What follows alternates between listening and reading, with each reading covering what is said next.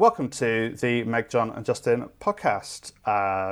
We have a very special guest this week, Joanna Ramiro. We're going to be talking about radical Hygge. That's right, isn't it, Joanna? Hygge? I believe it's pronounced Hygge, but Hygge? I am not Scandinavian, so perhaps don't take my pronunciation of it as perfect. But I think if we go by Hygge at the moment, it should be more or less okay. Joanna is a freelance journalist, and I know Joanna from her work with Politics Theory Other on the podcast Red Hacks, which is a podcast about lefty journalists, right, I guess. And, Indeed. Which was really, really interesting. And so... There's more coming up, I should say, by the way. Oh, that's great. So. Well, yeah, we'll don't hesitate to plug your work, Joanna. We started chatting because Joanna wrote this fantastic thread on Twitter about radical Hygge. This is going to happen throughout the whole episode. Yeah, Hygge. Really I imagine it is like a sort of an I there instead of a Y, I guess. Hygge. Right. Yeah. I don't know. Right. I'm also going a lot by I speak German, and so I'm going a lot by that, which might be a completely wrong approach, to be fair. Well, let's settle on Hygge. Okay. So, apologies, dear listener, if you are if you're yelling at us right now. But hopefully the ideas were so interesting that you won't care about the poor pronunciation. So, there's this fantastic Twitter thread that Joanna wrote. About radical Hygge, and it's something that we wanted to kind of unpack. And for me, I was thinking, we often on our podcast talk about lefty stuff, sometimes a bit of yelling and swearing going on as well, particularly in the COVID-19 crisis that we're in the middle of. So we thought it would be a really good fit for our podcast to have you on. So thank you so much for coming on and thank you. Chatting with us about it. We'll link to the Twitter thread at the end in the show notes and stuff, so you'll find it. And I guess there, if you do any other writing about it, then people might be able to find about it from there, I suppose, Joanna. Absolutely. And from your Twitter thread, which is Joanna Ramiro UK. Indeed. Okay, so let's unpack the terms, shall we? So It seems like there are a couple of terms here. So first of all, let's go with Hygge and what we mean by that before we get onto the radical bit. Right. I guess can you sum it up in your thread? You kind of talk about it in terms of like coziness and feeling quite. There's a Derbyshire word for this where I'm from called nesh. Good. I want to basically I want to co-opt all these terminologies into the development of my cause, radical Hygge. So Hygge is this Scandinavian concept of togetherness. It is very much premised on sociability and being with those you share something in common, a commonality, usually defined by, as far as I understand it, effectively regionality, right? Like your immediacy in terms of geography. So your neighbor, those that share something in common with you in the immediate term. Given that this is not a millennial concept, obviously, it was premised before the time of internet and social media. So more often than not, this commonality would have to be geographically bound. And when I say Scandinavian, I believe this is mostly premised in Norway or a big thing in Norway and Denmark. But I'm hoping I'm not offending anyone in the process of saying this. Maybe it's really big in Sweden as well. I am not entirely sure.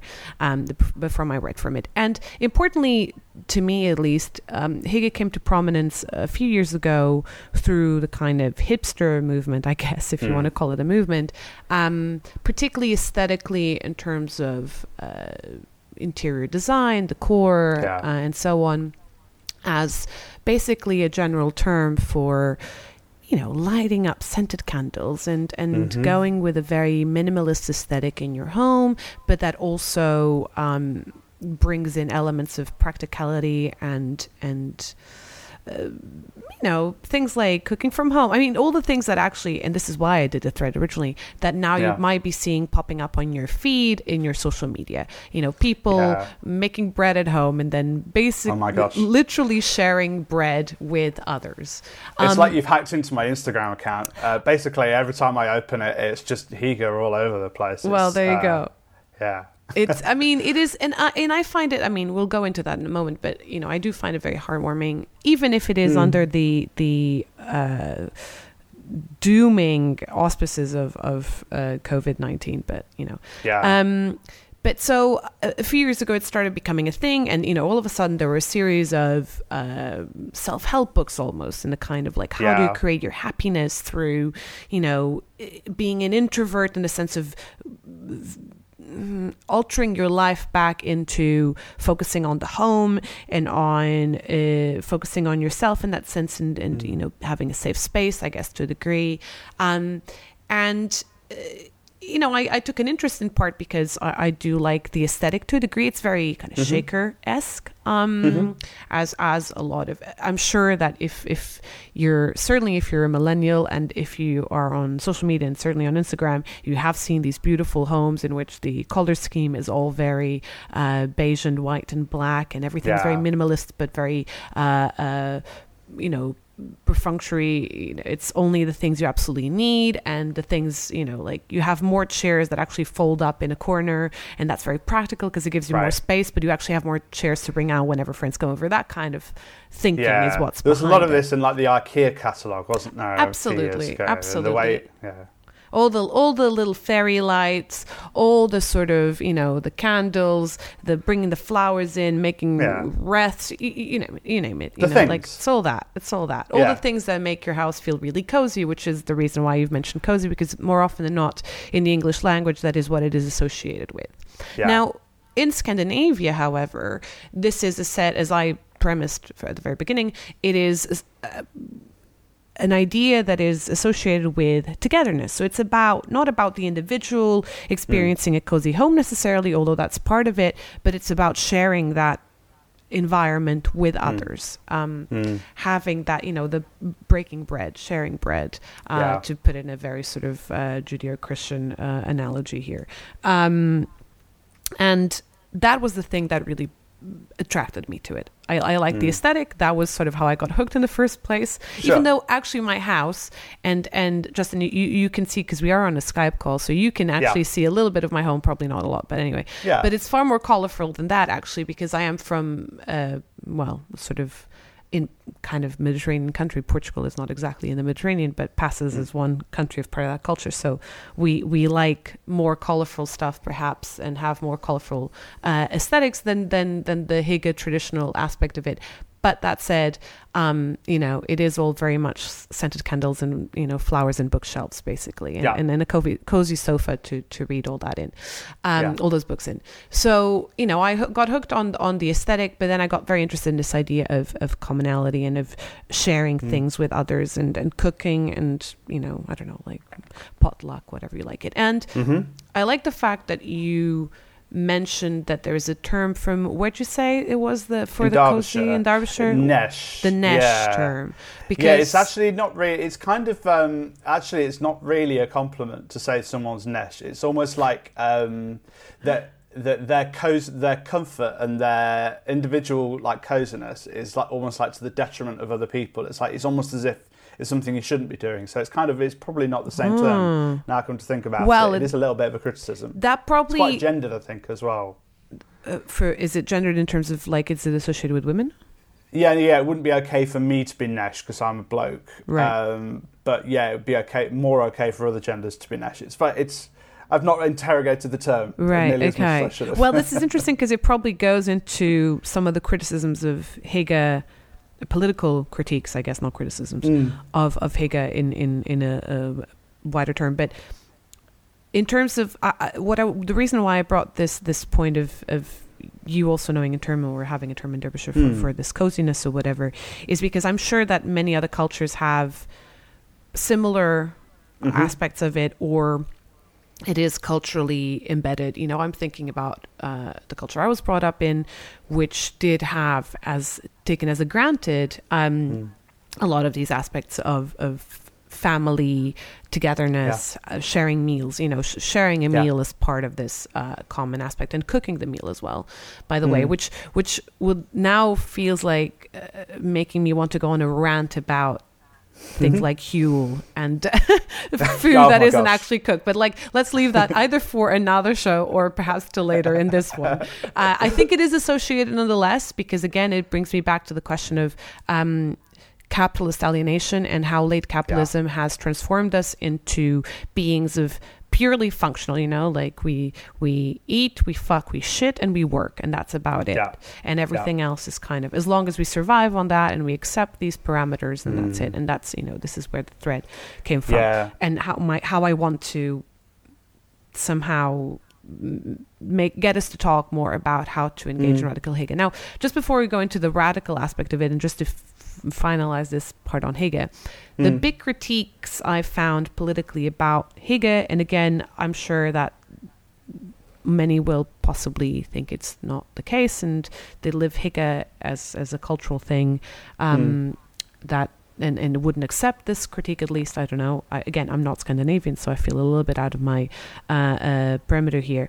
But is that it is often also associated with a question of identity. And so when, and this is from a few years ago even that I read some of these pieces, when it came to questions of, you know, foreigners or migrants moving to these Scandinavian countries where Hygge is a lived thing, how do you then welcome the other into a space that you've created that is premised on the idea of we are all the same, because the other is what stands outside of the door, right? So obviously for me, naturally as a socialist and as a Marxist, I want to shed those. I want to create a space where the idea of commonality also is able to embrace our differences, and that's the most difficult side of it all, I suspect. I was actually thinking about this before you came on the call, and again, like what kind of my history with this is, and I remember, because I'm old enough to remember, I'm 44, and as I say, I come from Derby. That there was this. I think that if this word Hygge had been introduced in like the late 70s, early 80s in Derby, people would have said, "Well, what are you talking about? We're already doing this. We call it this." You know, people always come around to each other's houses. The sense of neighbourhood and community, and the sense of what it's like to be from that particular time and place, and also class, I think, as well. But again, I think thinking back to that, for example. I think it would have been very difficult to be within that community and to feel that kind of sense of belonging if you weren't straight, or if you weren't white, or if you weren't cis. So there's probably, I wonder whether, you know, I guess we'll talk about this when we come to the radical section, but, you know, can Hygge be able to hold on to all of that? To what extent can it make everyone feel included in those kinds of bonds, in that kind of like act of commonality, I suppose, is probably quite interesting. Yeah, absolutely. I mean, let's almost like, for me, I like to think of it, interestingly enough, although I start off by thinking about the ways in which Hygge apparently traditionally is based on the differentiation between us and the other in order to create the commonality, as a lot of identities are built, by the way. I mean, this is not exclusive to Hygge, sure. Or to cultures based on togetherness. But I now like to invert this dilemma, basically because what I like to think is how Hygge was appropriated by a late capitalist aesthetic in the Western world. And in that sense, we all have that in common, right? If you live in the Western world, you are more often than not subjected to these understandings of sort of the neoliberal self, by which you are encouraged to think about your well-being in a way that is, in my view, exclusively performative, right? Yeah. So you're told that we care about you and your mental health. At least in the last couple of years, there is that rhetoric about. But then any structure, policy, measure that would actually improve your mental health is completely disregarded. It's, I mean, very recent. And with COVID, this comes all the more to the fore. I saw someone tweet recently about how the Clintons sent, I don't know how many pizzas to some hospital for the medical staff amid the COVID-19 crisis. It's a beautiful sign of solidarity, and we're all in this together.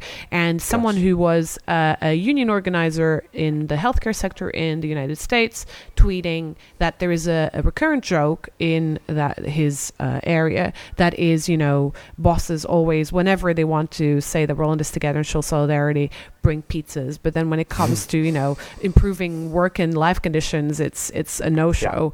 It's very emblematic of that in terms of the,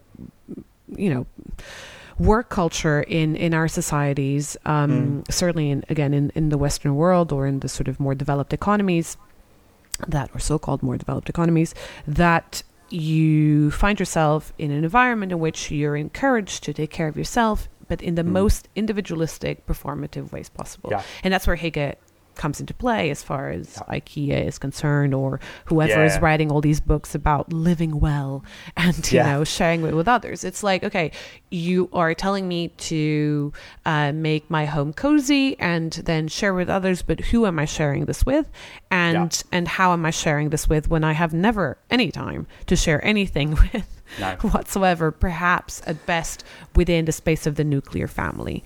And that's pretty much it. Or, outsource labor through reproductive outsourced labor, which is not really sharing. It's a working transaction most of the time. It's a labor transaction most of the time. So for me, it's the question of like, okay, if we all experience this at this particular point in time, how do you then make that our commonality? And perhaps this is a bit abstract at this point, but I'm constantly thinking perhaps this is where Hygge actually comes back into the discussion, because I saw a brilliant piece by Simon Ovis from the New Statesman about this was a couple of years ago now, about Hygge and how Hygge actually helped a lot of people with health eating disorders, and how it actually helped them cope with it. Sorry, you're going to... In case you don't know, Hygge is like this kind of like meal replacement kind of product, isn't it? I guess it's like a powder and they have T-shirts and things as well. It's like the brand is incredibly powerful, so it's kind of like all the correct me if I'm wrong, it's all the nutrients that you need for a healthy diet. Hygge does say that it should not replace every single meal. It should replace 1 or 2 meals a day or something like that, and you should have a third one or something like that. But and probably other meal replacement products are available, right? Yes, it isn't just Hygge, but Hygge has become the most popular, I guess, in the same way that we now calling a rented car an Uber, or not a rented car, like a cab that isn't a black cab an Uber. I think we're using Hygge in that sense. And most companies that do this would probably say that actually you shouldn't replace all your meals with this, except that obviously a lot of people do, and one of the arguments behind it is also that and if we think about Britain and about London in particular, where the cost of living is so extortionate, Hygge is healthy in a way as far as your nutrient consumption is concerned, very cheap alternative. So and if fast indeed. So if you and again, the article that Sarah had wrote about, which was an angle I had never thought of before, is that if you have a difficult relationship with food, this isn't quite food in a way, and therefore it helps you get the nutrients you need and survive with your condition. And for me, this and there were a lot of people, obviously, and there are a lot of people I have had friendly discussions about this on Twitter with other people about Hygge in particular and food replacements, because I understand that for a lot of people this is a good alternative somehow, or a way to cope in a society that's already quite difficult to cope with. For me, part of the experience of being with others in this aspect of Hygge and sharing is very much premised on food. I know that's based on the culture I grew up with, but it is the same with the original Hygge itself, let's call it that way. And so food replacements within a neoliberal, again, within the neoliberal reality, feel like, yes, they fit very much with this, again, with this understanding of you live well, but really, is it really living well? And this is what I'm trying to question all the time. But for me, are completely anathema, right? Because if I want to genuinely live well, not only do I want better working rights, better pay, possibly a 4-day week, if not less even, but also I want to be able to eat and to share the food that I cook or that is cooked for me, which is something I don't quite think. And that process is part of, like, cooking is part of that process, you know? It's part of the sitting together, having a drink of whatever kind it might be, talking about our shared interests, and then eating. It's pretty box standard part of the human condition, I think, and our socialization for millennia, that entire process. And so, you know, again, I feel like we've gone on this tangent of the eating because it matters so much to me. But I guess there are other elements to Hygge as well that where even if you were someone who didn't have a great relationship with food, there are other elements that people are experiencing now, other elements of Hygge or Nesh or whatever we're calling it, that aside from food, that people are experiencing now kind of intentionally because of COVID-19. So the comforts of being at home, I guess we can't have people around to our houses, but having people in our homes via, virtual pubs, which I'm certainly doing, and just kind of chatting to people over a glass of wine, or, adjusting the lighting in your room, and that sense of, creating like a nice life for yourself, and being able to, something I've noticed is I've not been quarantined, so I've been able to go outside and I'm smelling flowers, for the first time in my life, and I'm like, wow, this is actually quite an enjoyable thing to do. And so it's this thing of being able to experience those all of our senses, and to be able to slow down and to, I guess, be, mindfully enjoy some of these things. But what we're saying here is that this is an opportunity to experience Hygge in this way. But in order for us to continue experiencing it in this way, once the virus is over, we're going to need to have substantial change, and to be able to think about how we do it. And the way that Hygge has been sold to us as buying the scented candle, buying the Le Creuset, buying all the cookbooks, and buying the blankets and things. That's not what it is. They're things that we can have to help us, but the things are not Hygge. The Hygge is what we're doing with all of that stuff. It is the cooking, it's the chatting, it's the welcoming people into our homes, it's the, I guess, also knowing our neighbours.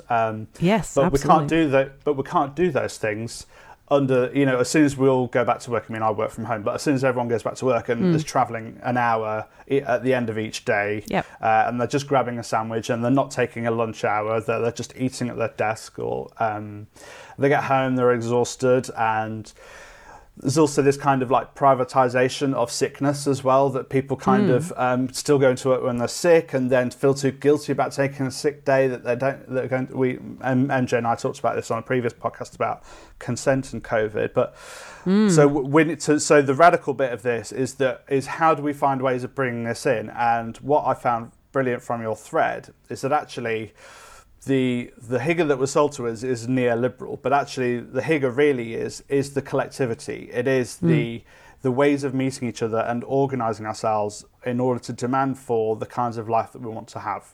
Absolutely. And that bit of Hygge has gone in many parts of the West, and so it's getting that crucial element back, isn't it? So it's kind of not so much the scented candles, it's the bringing people round for the scented candles is the bit we need to get back.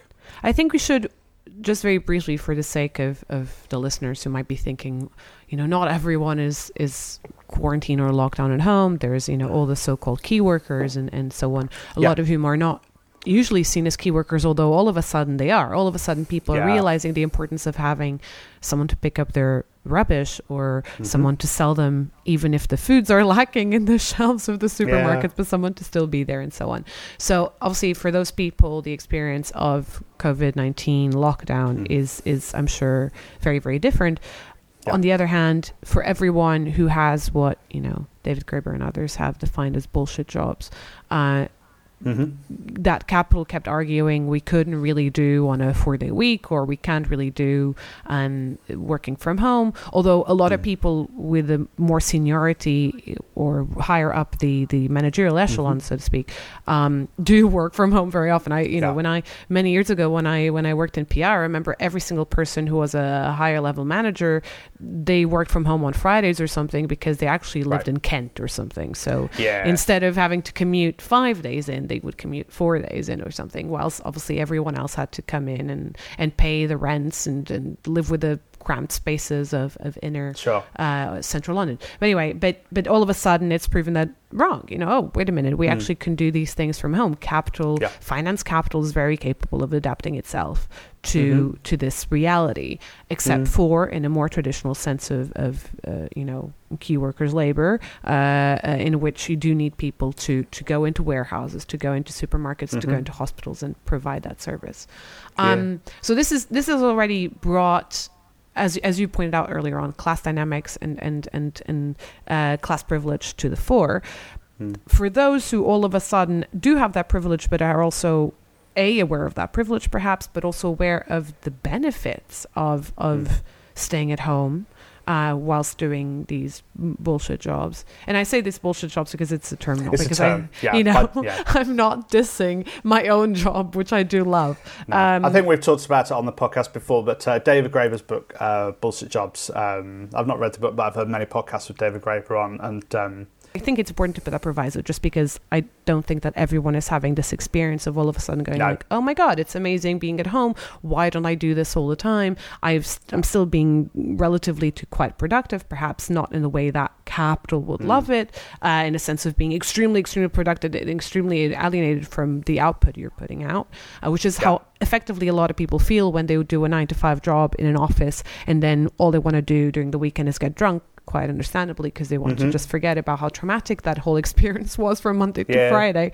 But all of a sudden you're getting to experience it very differently, and you're getting to maybe have breakfast while you're doing a Zoom meeting, and you're not in your pajamas, or at least not from the waist up, but you might be in much more comfortable clothes. You didn't have to wake up hours in advance because you had a long commute. You don't have the commute, which is, by the way, a fine. It's a deduction from your pay that, particularly in cities like London, again, I reference London because I live in London, you lose often 2 hours of your day just inside a public transportation service of some kind or another. That's not paid, and you're only there because you need to go somewhere to sell your labor. But anyway, another tangent we could go into. But so all of a sudden you realize all these advantages of being at home. And also, I suspect for some, even if I'm sure for a lot of mothers and fathers out there and others, having children in the home the whole time is quite exhausting. And in fact, I'm sure that for a lot of women or people who are understood as women in our society, the weight of reproductive labor has not been necessarily quite enjoyable, because more often not it falls upon their shoulders. Nonetheless, I'm sure that for many it has, at least in the first couple of days, because that is again how it manifested itself on social media, is like, oh my God, this is incredible. I'm able to cook a nice meal without the stress of having to rush to the supermarket to buy the ingredients to feed these people, so on and so forth. Sure. That kind of thing obviously, wears off after a while, because our society is not yet structured to actually work like this. We're here because it's a temporary emergency measure. But the question is, how would it be if we actually lived in a society that planned and provided for it. Exactly. It's not like we're talking about COVID-19 as being like a utopia for everyone, and the ability to have this kind of Hygge is very unfairly. It's unfairly distributed. So, it's easier, and it was already easier for people working in the London office 4 days a week to have a long weekend of Hygge at home when they live in Kent, as you were talking about earlier. So, but this is the thing, is that it's about. Can we learn to bring in Hygge for people who are parents, but also for people who are care workers and people who are stacking the shelves? So to an extent, what we're talking about here is wealth inequality as well, aren't we, really? Is that,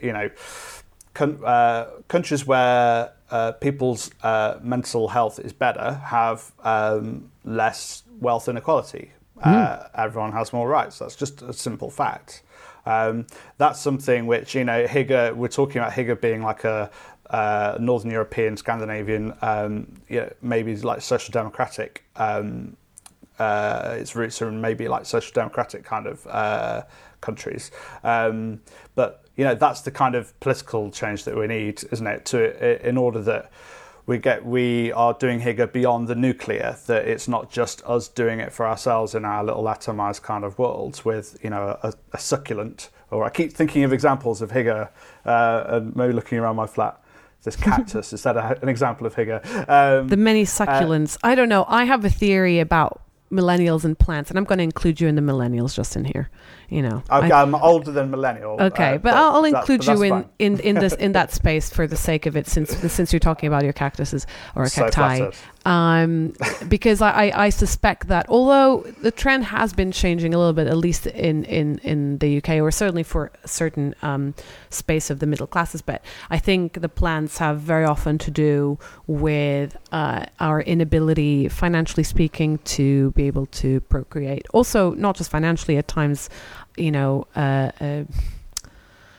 emotionally, how difficult it is to find the courage and just the hope to have children in a time of climate disaster, and so on and so forth. And so plants and I mean financially, I mentioned financially first simply because I'm thinking I would love a dog, and I cannot even afford to have a dog.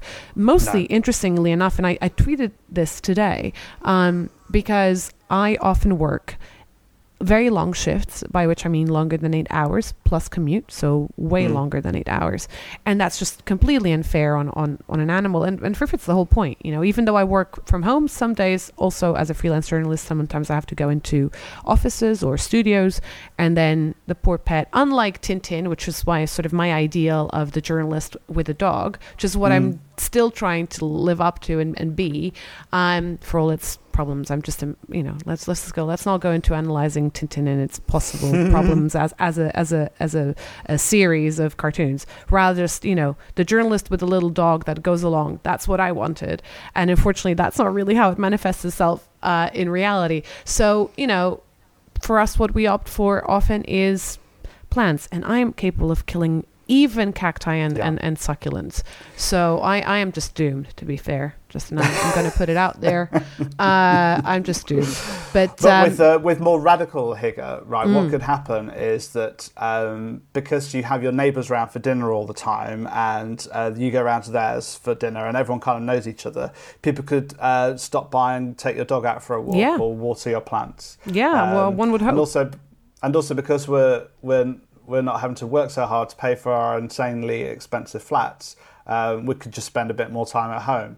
Spend more time at home, afford a dog walker if that's the case, or just the whole structure of our lives would be changed in ways that I believe would be barely felt by capital in a way, would free us though a lot more, which perhaps would be endangering capital a lot more because it would give us more free time to read and organize.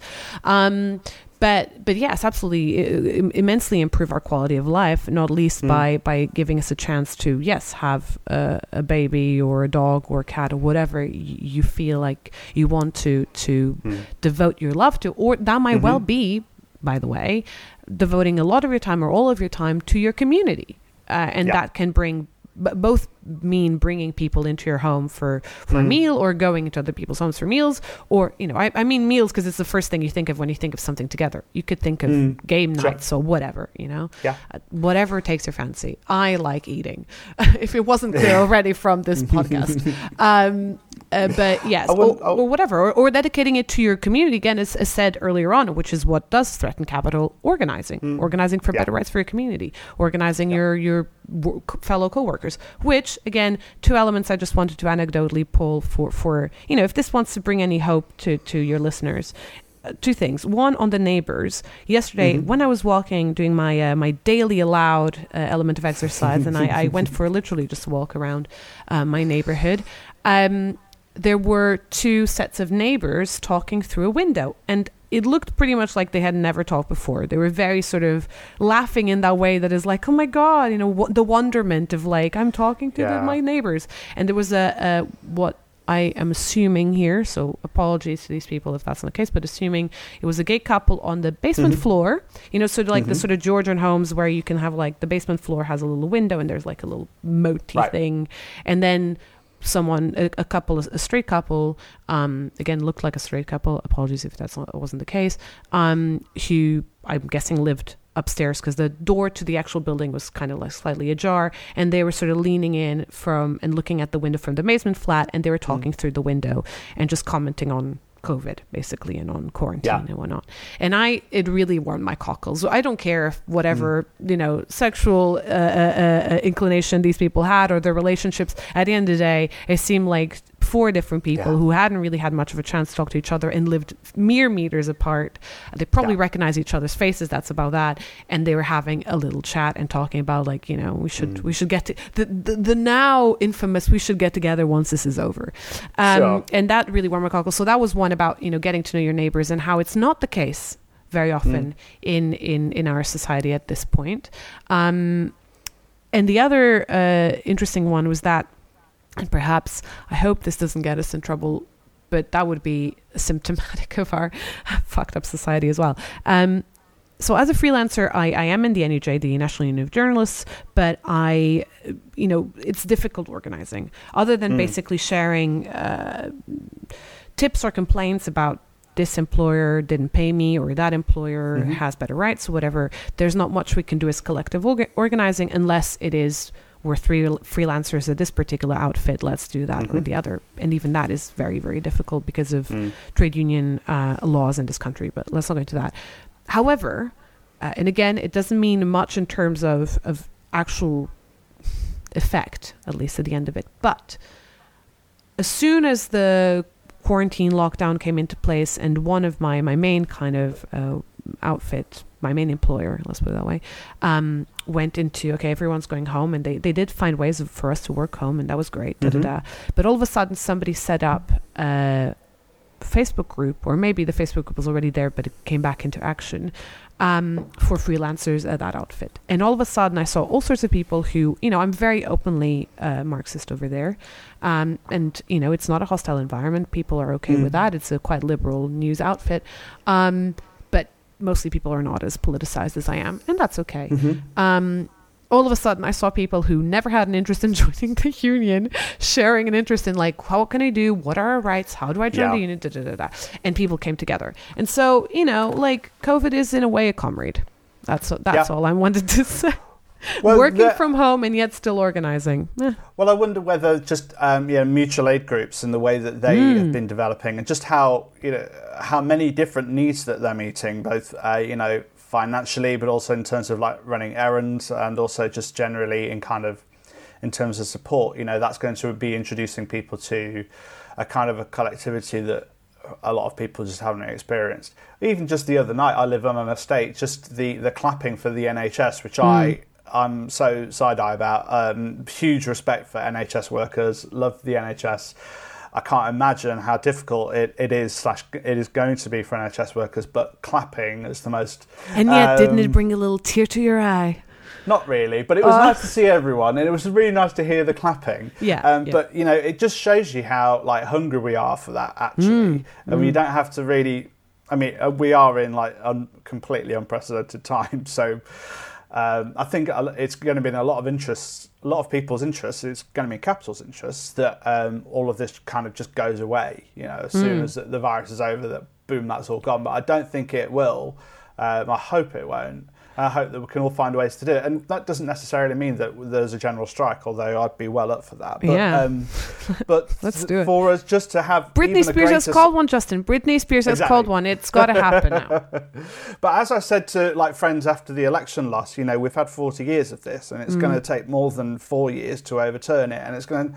I do think I don't think we're going to get to, I guess, where you and I want it to be, but at least if we get to a point where all of the people who are out doing these jobs at the moment, with the support of everyone relying on the key workers, will get pay rises. Just something as basic as that. And that if they ask for a pay rise, if Deliveroo demands an end to 0 hours contracts, and we're all like, well, yeah, obviously, we couldn't have done without them. That kind of, maybe there'll be a kind of collective pressure to at least do things like that, and to at least properly fund the health service, and to have public health services again. I would go. Sorry, go on. Go on. Yeah. No, I was just going to say I would go as far as saying, although unfortunately, as you mentioned, the general election proved my pessimist self right. That perhaps these things are certainly not in this country, for a series of historic and cultural reasons, perhaps, but let's not go there. Not as straightforward.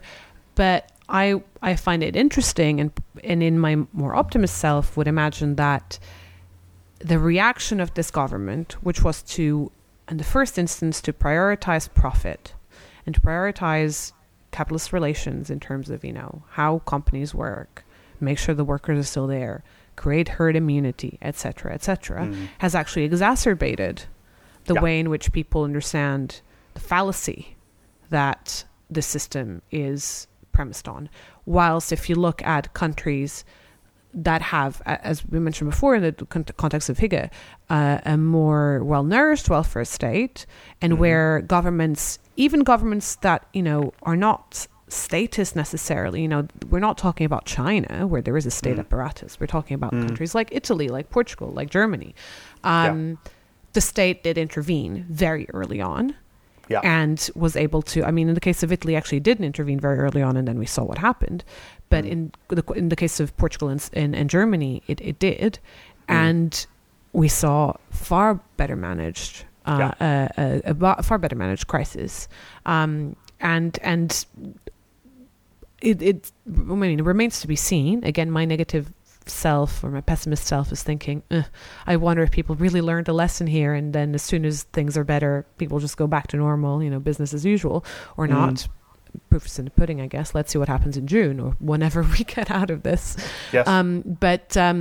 But I would have hoped at least that to a certain element of our society, perhaps one that is already kind of politicized, and even more so, perhaps one that felt demoralized after the general election, that there's this feeling of we must persevere. Because in the world we live in today, these situations of pandemics, of crisis that turn into national crisis and international crisis will happen more and more often. Maybe they're fires, wildfires. That's what we had before. I think people have forgotten about those by now. The Amazon and the bushfires in Australia. Then it was horrendous storms, continuous. Every weekend there was a different storm, from Storm Kiara to all the other names that I've now forgotten, but they seemed like to be a new one every single weekend, to now a virus, a very infectious, deadly virus. These are not going to be, and we're in the process, we're going to have to be at home more and more often. And that the question is whether that will mean isolation or commonality and community in a way. That's a really important point. It's interesting. I'm conscious that I kind of want to get to the demands for radical Hygge, because this is the last bit of your thread that I just want to kind of get to. But it's an interesting one there, what you were talking about in terms of the state, because I think it's another example of where the macro is the micro and vice versa. That in neoliberal states like ours, all of the fat has been trimmed off. We've been talking about efficiency savings, and actually what those efficiency savings were doing was actually just making our capacity go from 80 to 95%, which means we have no spare capacity for dealing with COVID or storms or any of the climate crises that we're going to face over the next few years. So it's about doing that, but also it makes me think about us as individuals as well, and in our communities, about how we also kind of reduce our capacity. You know, if we're at 95%, and then something bad happens to us, then we just get to capacity almost straight away, and without us being able to have that built-in spare capacity for each other that we can nurture together in a more collective way that is just outside of our nuclear units, then we're more able to support each other's mental and emotional health, and more able to have a nicer life. And that, to me, also is what Hygge is about, right? It's about having that kind of this idea. If we go back to cooking again, that we're not just kind of cooking on a Sunday, a big stew, and then freezing off the portions for ourselves for the rest of the week. That's not Hygge. Like, Hygge is making stew and planned meals or whatever they call it. Yeah, exactly. Like meal prep and having prep. people around. Exactly, and then you get all of the added agency of people collecting their bits of agency together. Yes, not everyone might be having the meal that they might have wanted, but what they're getting is the ability to chat to each other about what's going on in their lives and to be able to help each other out. And it would be nice to get back to that place. And I think for people who, if you're experiencing this for the first time in a long time, dear listener, I think this is like the thing to hold on to, that sense of your connectedness with not even necessarily your neighbours, although that would be nice, but just your connectedness to more people, I think, is a way forward where we can no longer be these kind of the individual, where we can, as humans, citizens / subjects, no longer be the neoliberal selves, that we're not just these tiny units. Sorry, I went on that's the kind of rant that I kind of have quite often in the podcast. Listeners will be used to that. It's good. This is what we're aiming for.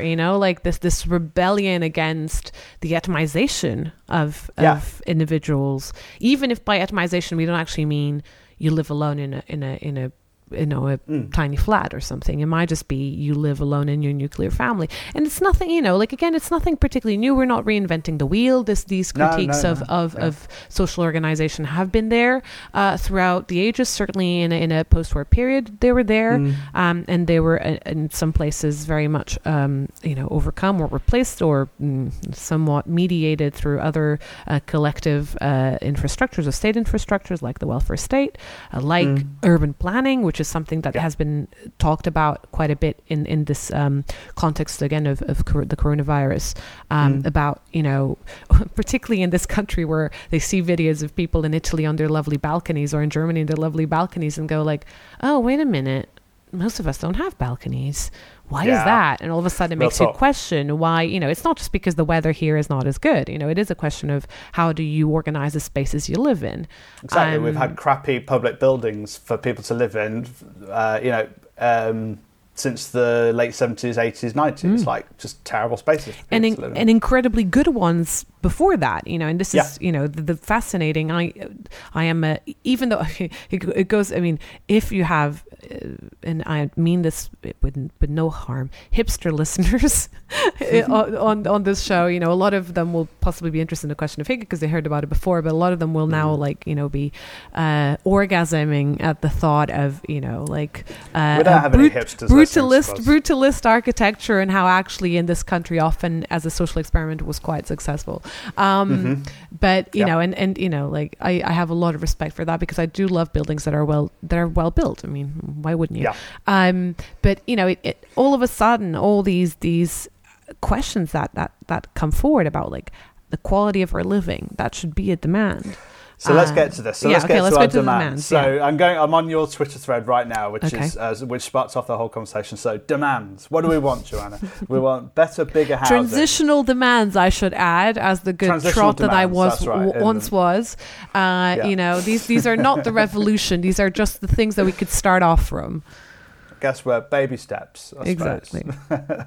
So better housing. That's with enough space for people to eat and for for people to, have living rooms for people to live in and come around to.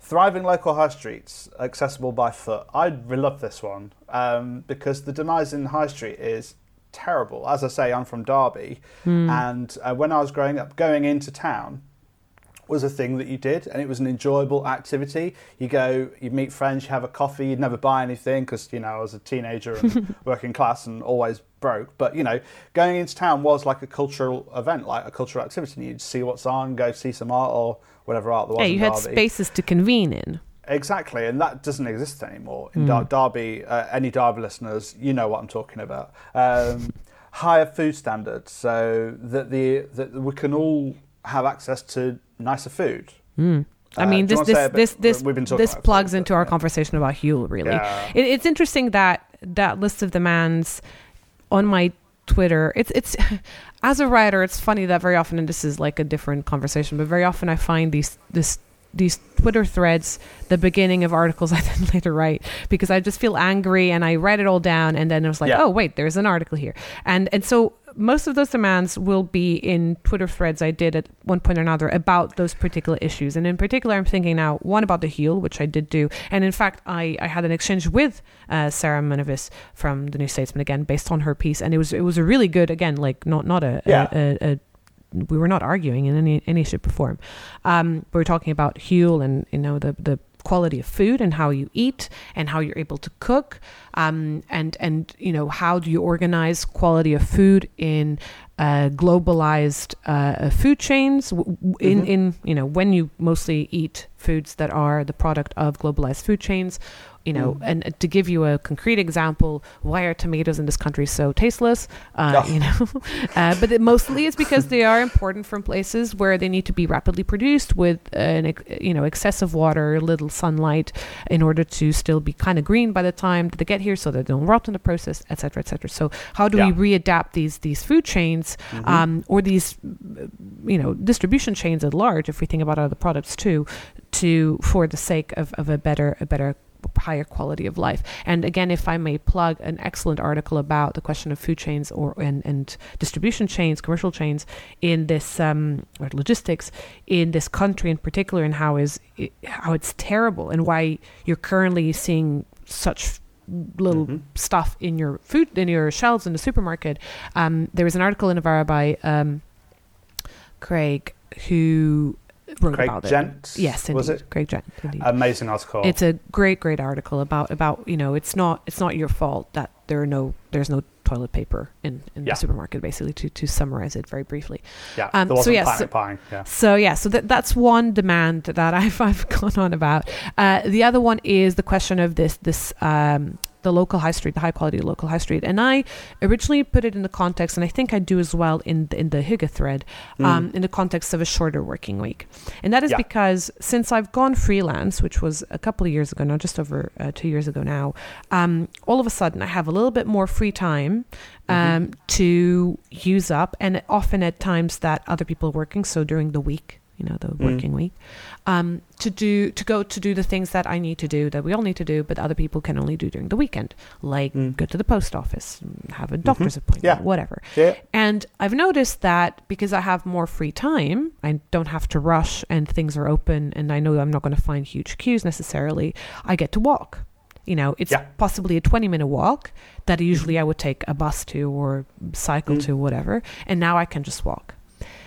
And I think it's vital that is not just the premise of someone who has more time, and certainly middle class and privileged like I am, and white and cis and so on, but actually of everyone. And more often than not, the immediate way of resolving that, if you don't want to implement a shorter working week, which should also be part of the transitional demands, is to have a fully functional, nearby, thriving high street. Yeah.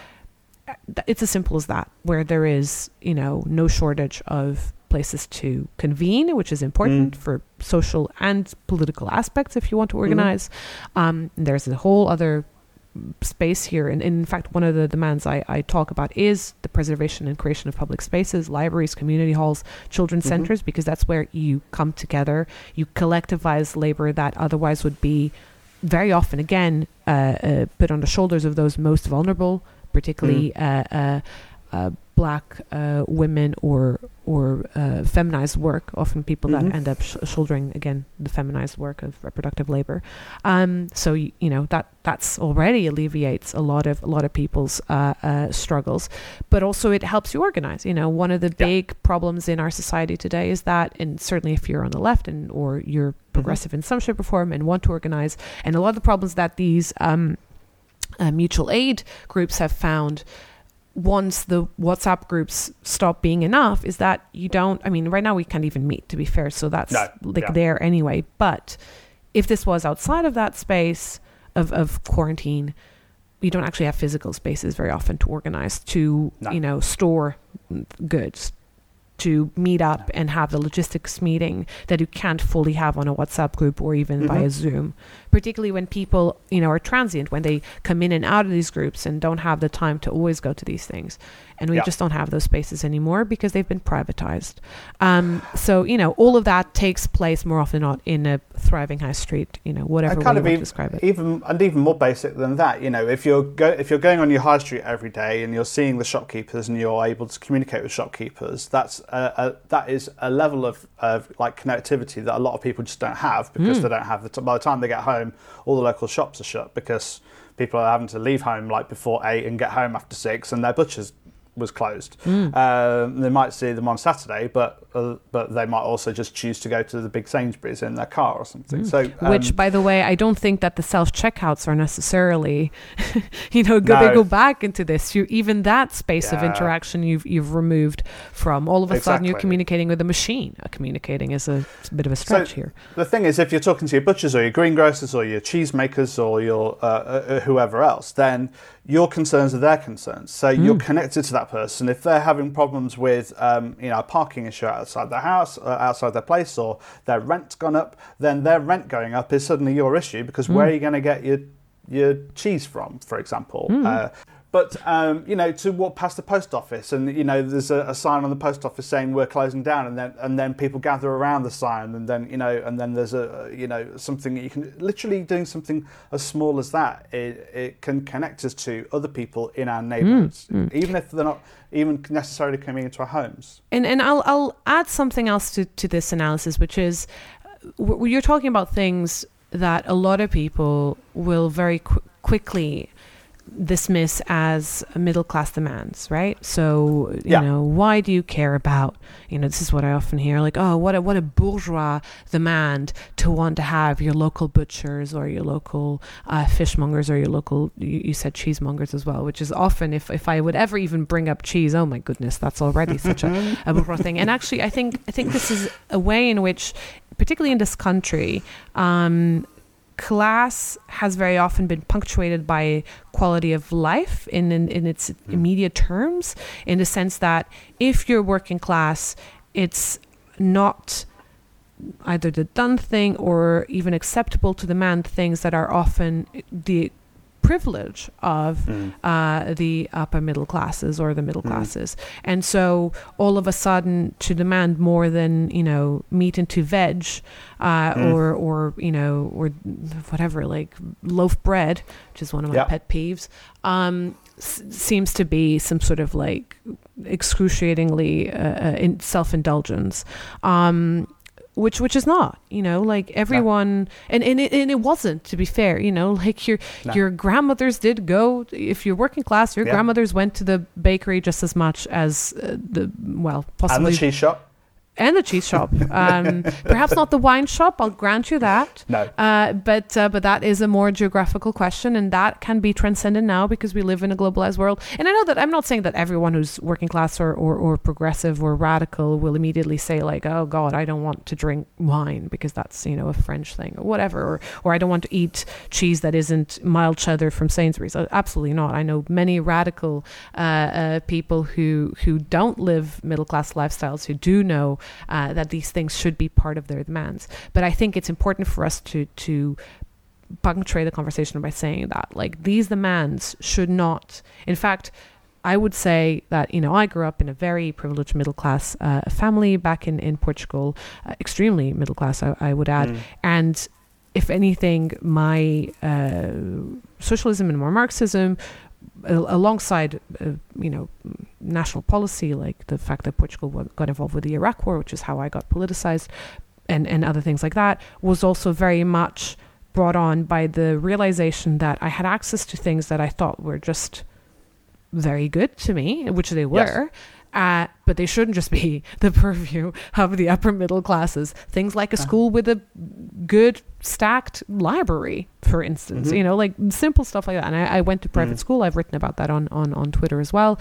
And in fact, private schools, like, why are they a thing? Why isn't the standard of how people at least understand private schools, and many of them are, like with lots of, nice halls, good technology, big libraries. I mean, my school even had a freaking swimming pool. Not a fancy one, just a sort of like in Portugal it gets warm, therefore you can jump in there during the summer. Not like a heated Olympic swimming pool. It didn't get that far. But nonetheless, like, why are these things, in a country like Portugal where you can swim for about 4 months of the year, whatever, why not have schools with swimming pools? What's, Yeah. So anyway. I guess there's like, I guess just to kind of, I guess we should round up because we've been talking for an hour, which is nice. We've been doing much longer podcasts lately. We don't know how our listeners are thinking about that. Let us know, dear listener. But I guess the thing is that I guess because these things have seemed kind of out of our reach, the idea that we might have more time, that we might be able to have these kinds of like more flexible, adaptable lives where we're not at kind of where we're able to work in a different way that suits us, and we have more autonomy over how we organise our lives, as well as having these kind of newfound networks and newfound time to do the things that we didn't have time to do before. These have seemed until now to have seemed like too big an ask to have, but actually what we're talking about here is if we organise and we just, I guess, get more political, is that the things that we can be asking for, the intermediary demands, are not so outlandish in order that we could actually have this life.